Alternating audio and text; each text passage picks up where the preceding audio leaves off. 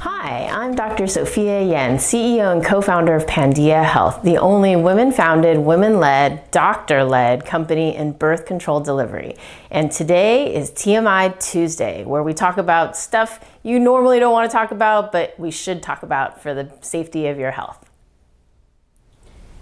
Hey Dr. Yen, so the coronavirus outbreak is pretty intense right now. Will this affect me getting my birth control? So the good thing about Pandia Health is we're about care, convenience, and confidentiality. And part of that confidentiality is you get to do everything from the comfort of wherever you have internet. So you don't have to go into a pharmacy, which has a line of maybe sick, coughing people that could expose you to infectious agents. And then you can also avoid going to a doctor's office because we have online doctor's visits if you need it to write the prescription in California, Florida, and Texas, and we'll expand to other states later.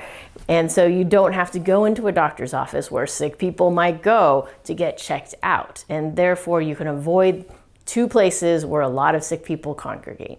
One, by skipping the trip to the doctor, and two, by skipping the trip to the pharmacy. We absolutely want you to see your doctor for your annual checkup, but for your birth control purposes, that's what we're here for.